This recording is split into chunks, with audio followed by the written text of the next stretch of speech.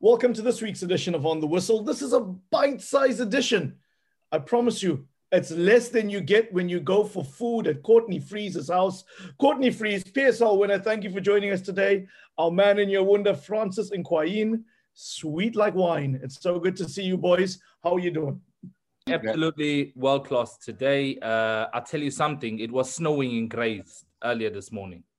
We're great out here. I think I almost suffered from a heat stroke, but we'll survive. Well, you know what? We'll see if we can suffer a heat stroke at the African Cup of Nations when they're hosted in Cameroon next year, Francis. I mean, we've seen the dust settle, almost all the dust settle on the African Cup of Nations. 23 teams qualified. Just one more berth remains. That will be decided in June when Sierra Leone and Benin play. But we're certainly looking forward to an amazing tournament. This AFCON qualifiers had some wonderful stories. We've seen the Malawi Flames make a return to the competition for the first time in 10 years. And for the first time ever, the Comores and Gambia made history by reaching the AFCON finals. Some tremendous stories there, Francis. Do you want to give us your picks of the qualifiers?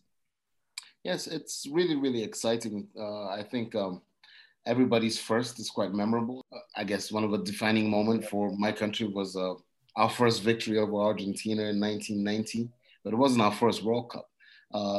So the idea of being the first time, I can understand what it means for a nation, but we have 54 countries and only 24 have to turn up. So you're bound to always have losers and winners, but participation is key. And I think for Comoros in particular, for a nation as small as they are in particular, I am genuinely excited for them. They have a coach I'm a big fan of. He does club football. At the same time, he runs the national team. He plays very expressive attacking football. He's young. I think he's like 46 or 47 years old. But he's one of those coaches who I think would probably end up in one of the big North African clubs if he does really well. Kind of like follow maybe in Pitso's footsteps. Not at the same club, hopefully. But really good, and it's exciting times. But I think most importantly, I think it's good to see that a lot of the big nations have qualified. Over the years, we've had tournaments without Nigeria. We've had tournaments without Cameroon. We've had tournaments without the Senegals or Egypt is always there. But it's great to see that the defending champions qualified and qualified well.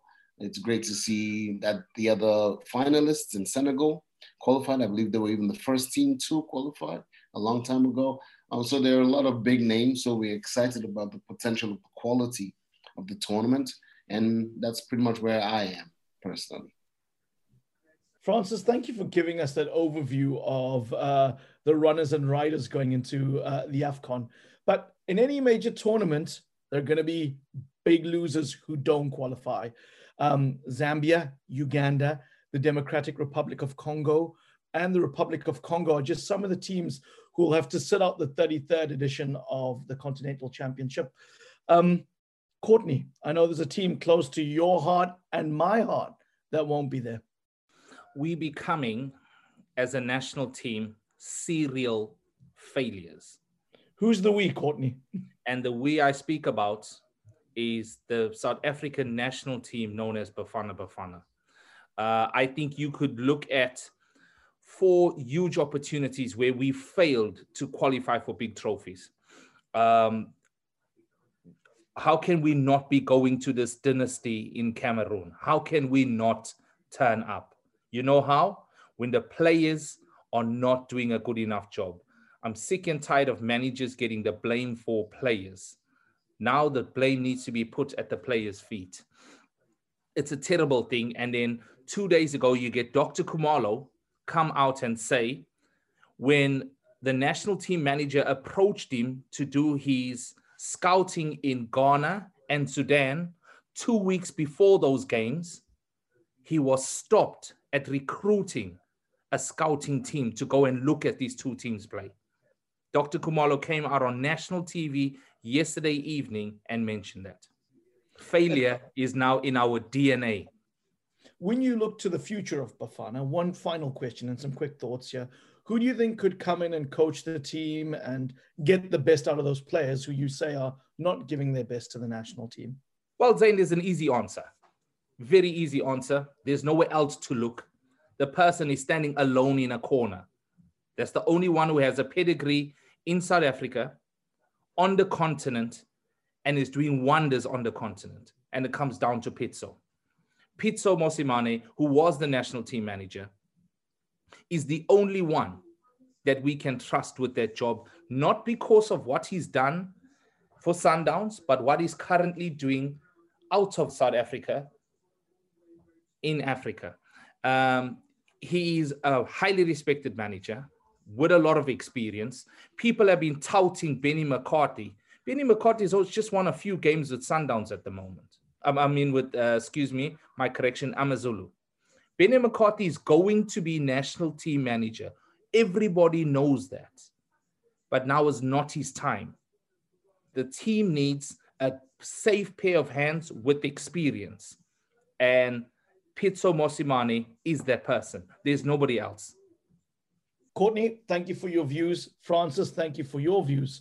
This brings an end to our bite-sized edition. Please hit us up on our social media accounts. We're on Instagram, we're on Twitter. Find us at OTW_podcast or join our Facebook page. That's where we continue this discussion. That's where we continue the debate. Just search for the On the Whistle podcast page and hit us up at our personal accounts too. Again, all that information is in the show notes. We'd love to hear from you. Who do you think has been the best story in qualifying for the African Cup of Nations? Do you think Sierra Leone or Benin will rise to be the 24th qualifier? And what about Bafana? Serial underachievers with an opportunity to rebuild? And is Pitso the guy to do it? Hit us up. Let us know. We want to hear from you. But for now, it's goodbye. Cheers, lads. Thank you. Thank you very much, Zain. Have a good evening, everybody.